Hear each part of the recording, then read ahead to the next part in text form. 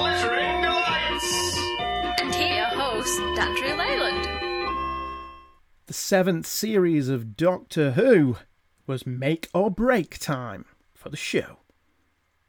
The ratings had dipped to 3.5 million viewers, and after 6 successful years and 2 actors in the title role, the series was undergoing its first dip in popularity.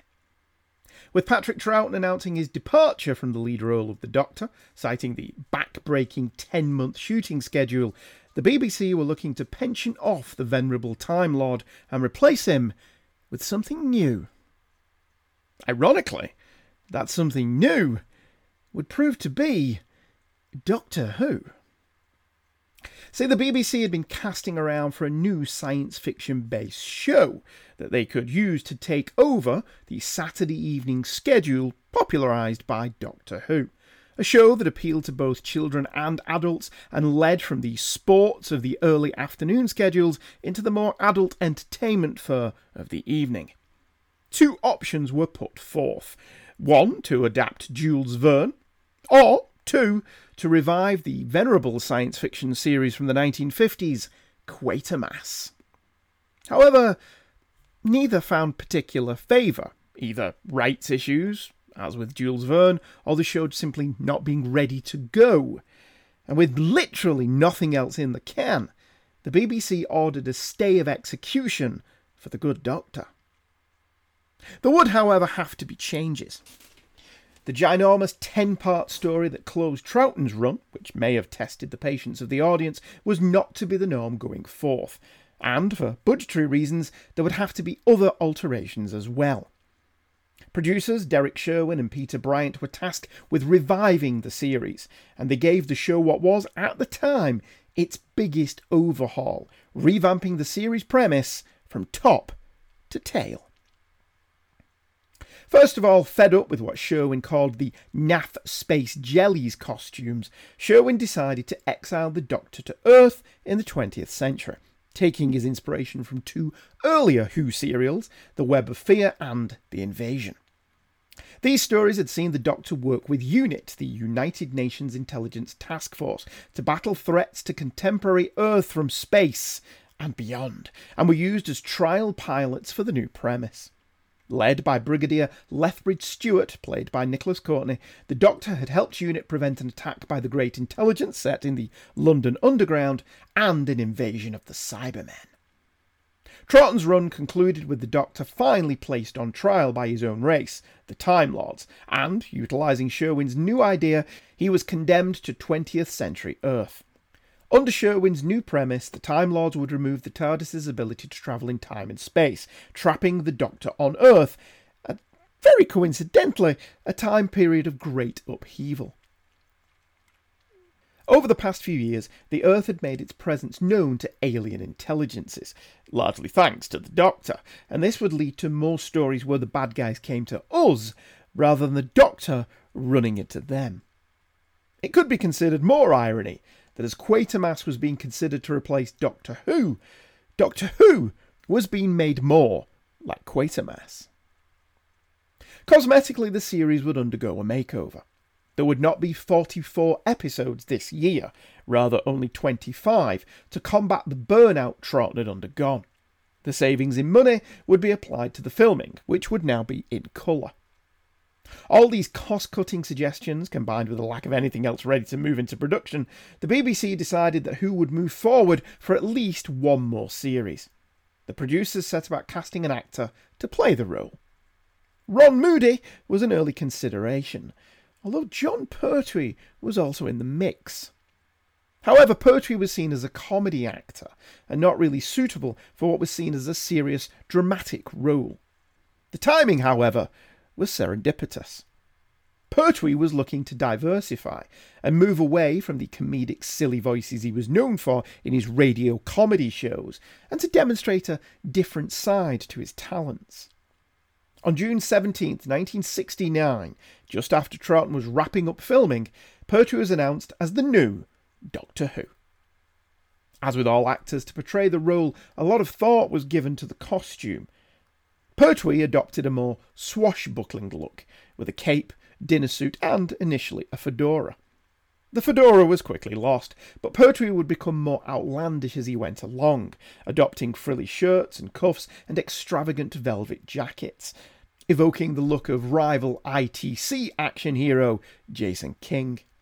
For this initial story, though, he was little more sedate. With Pertwee cast and terms agreed, the producers cast about for a new companion. Doctor Who was making an almost complete break from its past, and with a new Doctor, it was seen as a time for a new kind of companion. Carolyn John was cast as Dr. Liz Shaw, a scientist and perhaps equal to the Doctor.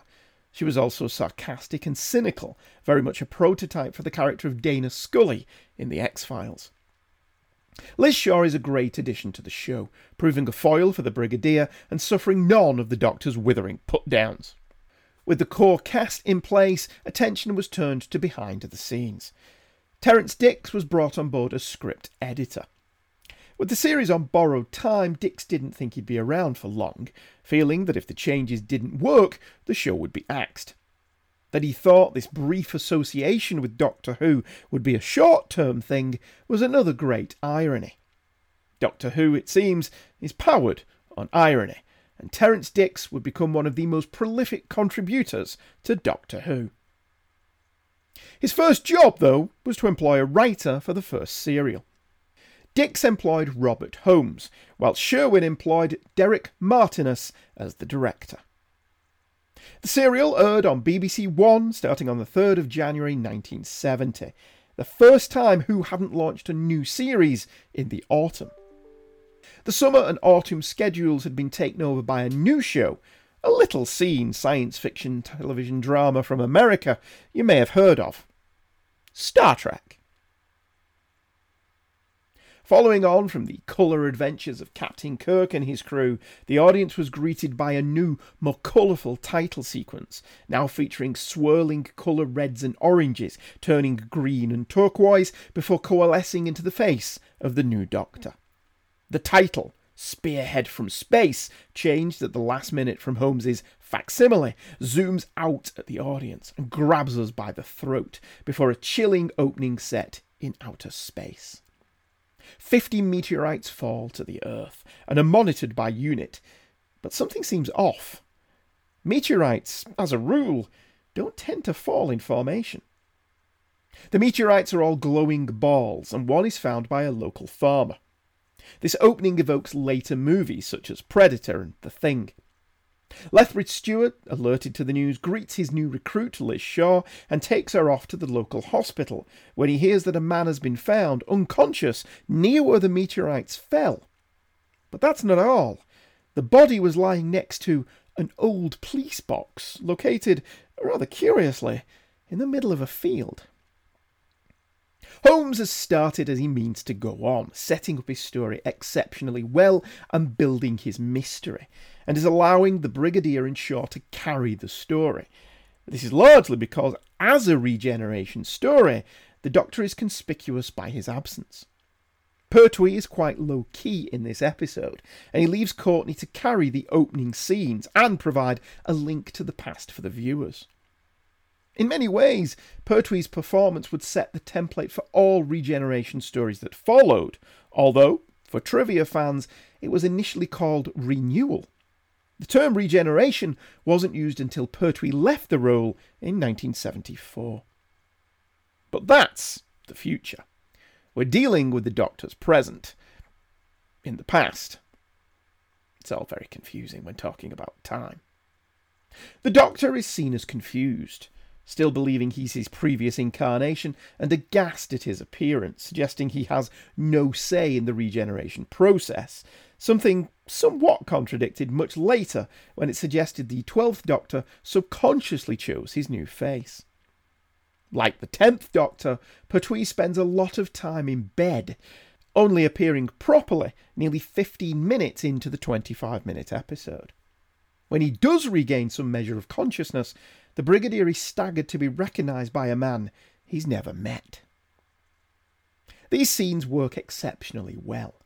The audience is being given a completely new paradigm for the show, and giving a large chunk of the running time to UNIT and Lethbridge Stewart allows at least one familiar face to ease the audience in and allow for a backdrop of familiarity. Compare this to the 11th or 13th Doctor's debut stories, which really were a departure from all that had gone before. With the Doctor incapacitated, it's up to Liz Shaw to investigate. In this clip, she's essentially performing the same role the Doctor would come to occupy. Am I interrupting? Yes. Getting on all right? Fine. Just fine. Sorry about the makeshift conditions here, but we had to set this lab up for you in rather a hurry. Fine. Fine. Found out what it's made of? No. But it isn't a meteorite. You've established that much. Meteorites are the debris from comets. This has been manufactured. And it comes from space. There are some faint traces of heat fusion. That's possible. Still skeptical? Of course. I deal with facts, not science fiction ideas. Miss Shaw, I'm not a fool. I don't chase shadows. What you don't understand is that there is a remote possibility that outside your cozy little world, other things could exist. No need to get touchy. Well, sometimes you can be very aggravating. Me? What about you? You really believe in a man who's helped to save the world twice? With the power to transform his physical appearance? I'm not sure yet. It may not be the same man. An alien who travels through time and space in a police box? As you could clearly hear in that clip, Shaw's intelligence and scepticism are well played by John, but sadly the former character trait would be her downfall. We can't have a companion be as smart as the Doctor. The latter 10 minutes of the first episode is turned over at this point to establishing Pertwee as the Doctor, and he locates his TARDIS key, escapes hospital, but is shot. This is a really abrupt cliffhanger, but shows the importance the Doctor places upon returning to the TARDIS post-regeneration, something seen and mentioned in numerous regeneration stories. In part 2, the cliffhanger is resolved quickly, with the Doctor suffering a minor scratch, but re-hospitalised as he's still suffering post-regeneration trauma. As Lethbridge Stewart continues investigations without the Doctor, Holmes takes the story in a different direction, focusing on a toy-making company that should be making new plastic dolls for kids, but seems to have branched out into making dummies for shop windows. The co-designer of the new doll, Ransom, played by Derek Smee, isn't happy he's been cut out of the development process of his new children's toy, and his partner is scheduled to take all the credit. Whether this is Robert Holmes commenting on work for hire, or just a byproduct of that, well, your guess is as good as mine. Ransom discovers the plastic factory has been taken over by a man called Channing, played by Hugh Burden, and he's working for deadly animated mannequins called Autons, desperate to recover their meteorites. The Autons have proven to be one of the more indelible images in Doctor Who history, with stories of 70s kids being terrified of the impassive-faced mannequins, some even refusing to walk past storefronts with clothing dolls in the window for fear they'd come alive and stalk them. The Autons are one of the scariest bad guys in Who history. With their lumbering walk, boiler suit and plastic impassive face, they evoke Halloween's Michael Myers, despite predating him by nearly 7 years. So effective were they, Russell T Davies employed them to similar effect when he revived the show in 2005. Robert Holmes also structures his scripts very well.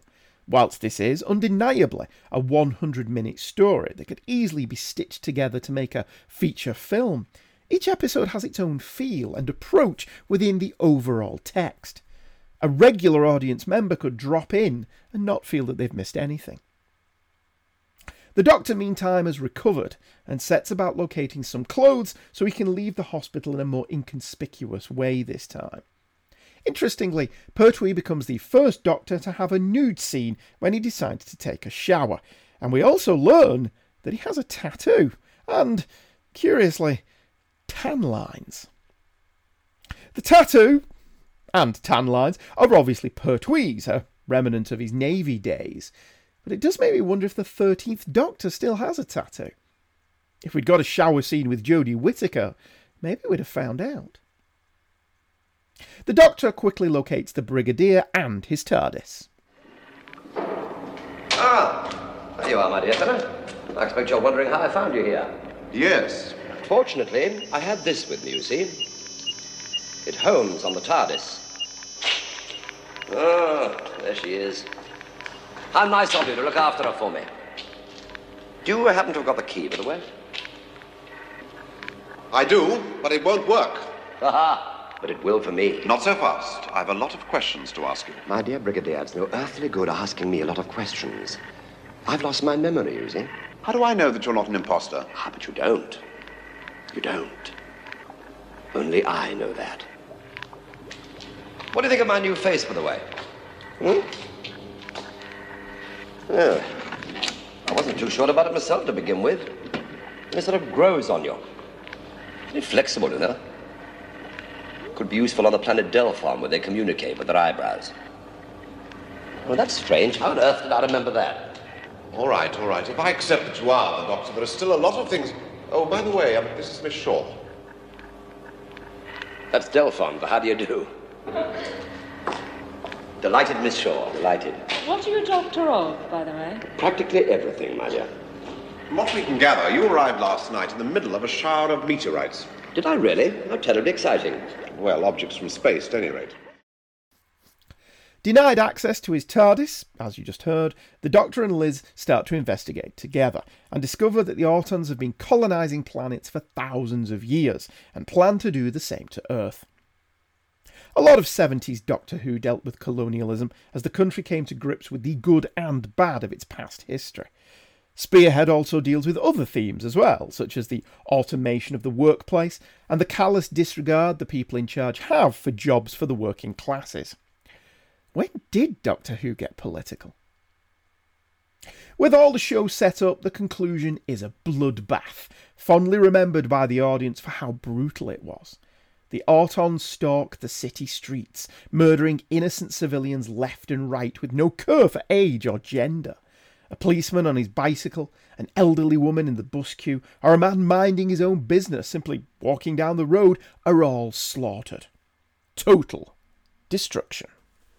Much has been made of Pertwee's mugging in the final scenes, but so what? If you can't go over the top occasionally when you're playing the Doctor, when can you? The serial concludes with the Doctor agreeing to his new arrangement with UNIT and establishes this very much as a repilot or reformatting of the show's basic premise. If they do decide to launch a second attack, I hope we can count on your help again. Listen, before we go into all that, Brigadier, I think we must discuss terms. Terms? Yes. After all, you do want to take advantage of my services again, don't you? I think you'll find the salary is quite adequate. Money? My dear chap, I don't want money. I've got no use for the stuff. Then what do you want? More facilities to repair the TARDIS, laboratory equipment, help from Miss Shaw here. Very well, anything you need. Within reason, of course. Oh, by the way, I've just realized. I don't even know your name. Smith. Dr. John Smith. The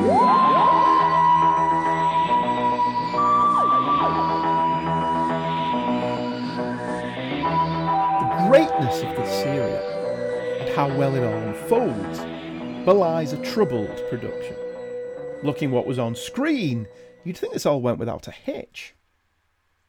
You'd be wrong. With location filming completed, a strike by the Association of Broadcast Staff threatened the studio sessions, so producer Sherwin suggested filming the entire serial on location and on 16mm film, a decision that yields excellent results. On Blu-ray, Spearhead from Space looks wonderful. It looks as good as the Hammer horror movies of the era, and easily stands up against the best ITC shows that were being made concurrently. Removed from the drab BBC lighting and the studio sets, the episodes look like proper grown-up telly, not half-assed cheap-looking filler thrown together at the end of the studio day. The regret is that no one looked at this and said, let's make them all like this.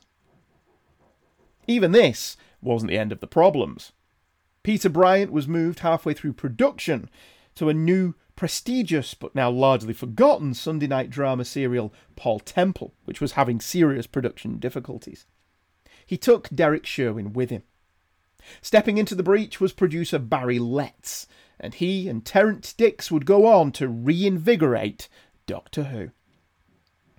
Spearhead from Space was a massive success. The show leapt from 3.3 million for the last Troughton story to 8.5 million over the 4 weeks this show ran.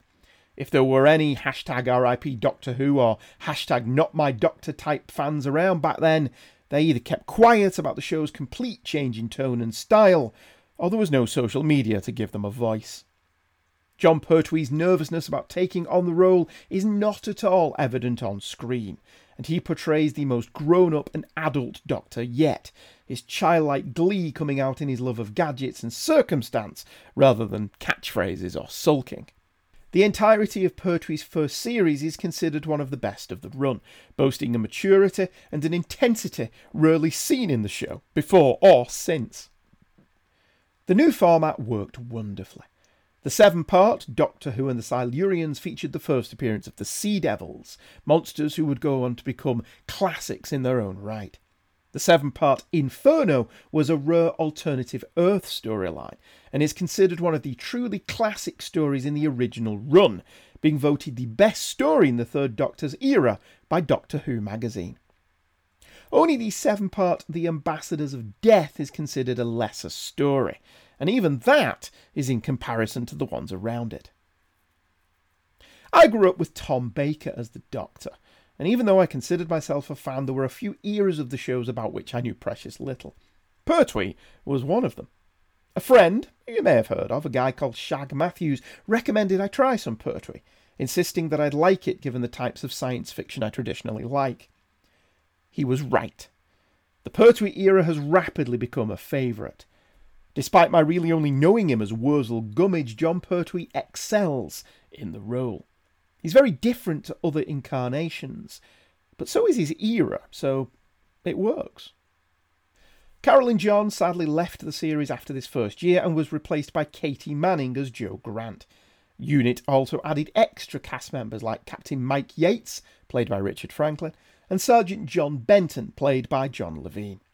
This excellent supporting cast gave Pertwee's era a family feel, and for the first time, Who was an ensemble piece with an excellent cast, all working and playing well together. Over the 5 years he played the role, Pertwee's stories largely maintain a reasonable level of quality and represent a high watermark for the series, with intelligent plots, many of them torn from the headlines of the day. Pertwee, Letts and Dicks arguably saved the show. Like Christopher Eccleston, Pertwee gave the show a gravitas and a power that saved it from cancellation, so that when Tom Baker took over, much like David Tennant, he inherited a successful show.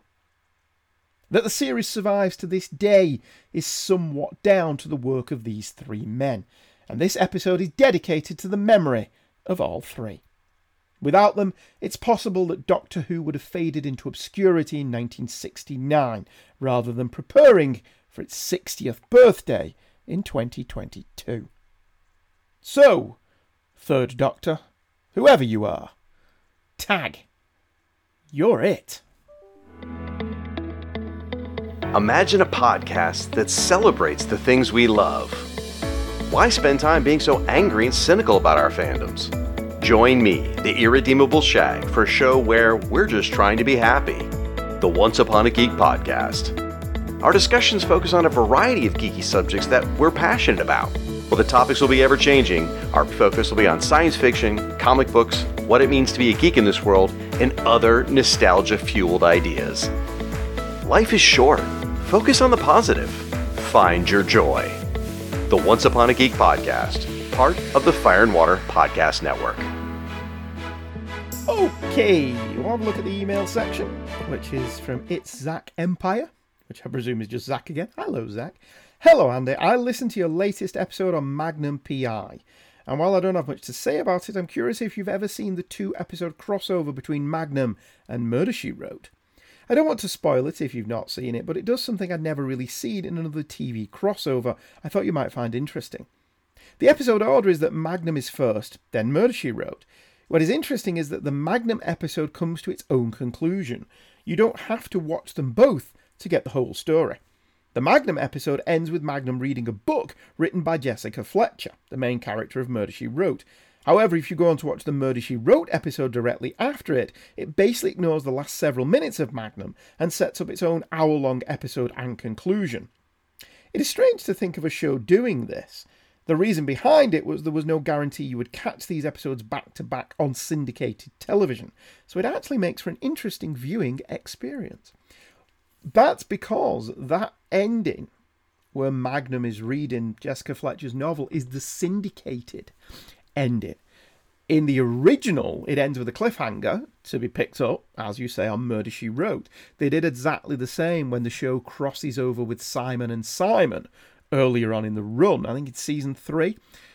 In the Magnum episode, Morgan Fairchild is caught. In the original Erd version, Morgan Fairchild gets away, and Simon follow her back to San Diego, where they pick up the story and Higgins makes an appearance. So they filmed 2 endings for those crossover shows for that exact reason, for the reason that you say. So, because in syndication, there was no guarantee that Magnum and Murder, She Wrote would air at the same time or on the same channel or whatever, really. There's no guarantee they would be together anywhere. So that is why Magnum has a different ending if you see the syndicated version. I think the version on DVD is the syndicated print, but I'm not sure. It'll be interesting to see which version they show when ITV4 get there, because they're the ones I'm currently watching, because they're in glorious HD. Thank you, Zach, for your email. You're the only one that's emailed in. I can kind of understand why. There's been quite the gap between this episode and the last episode, largely because work got in the way, and it prevented me from being able to record anything. It's just been so busy, I haven't had time. So this is quite a quick one, because I sat down just to watch Spirit from Space, just for fun, just for joy, just for pleasure. And I ended up turning it into an episode because everything's grist for the mill. I can't think of anything much that's happened while I've been away. She-Hulk aired, which was very enjoyable. My only complaint with She-Hulk was the amount of people calling it the most meta show on television ever, to which I can only say, you people really didn't watch Moonlighting. Or the Monkeys, which knew they were in a television show in 1966. Or indeed, the Daffy Duck cartoon, where Daffy is in communication with his own animator. So that goes back to the 1940s. So this breaking of the fourth wall thing isn't new. But the ending of She-Hulk is pretty much exactly the same as the ending of the season 2 Moonlighting episode, Camille, where Maddie and David stop the chase halfway through because they've run out of time and money. And the props guy comes along and starts taking the toy guns off them, and the set decorators come along and start dismantling the set, and Maddie and David explain to the guest stars, Whoopi Goldberg and Judd Nelson, how the story turned out before they all walk out of the set onto the back lot and get in their cars and drive home, which is essentially the analog version of what She-Hulk did, where she interfaced with the Disney Plus menu screen. So, I know everything old is new again, but let's not call it the most meta episode of television ever, when we can ream off a couple of times that television and indeed cartoons have done that before. Research isn't difficult, let's be honest. Okay, that about wraps it up for this time. I hope you enjoyed that little impromptu look at Doctor Who. Just in time for Jodie Whittaker to hand over the keys of the TARDIS to the next incumbent in the role, who had quite familiar teeth. Anyway, I'll be back next time. Hopefully everything's going to be okay, and I'll see you all real soon. Goodbye.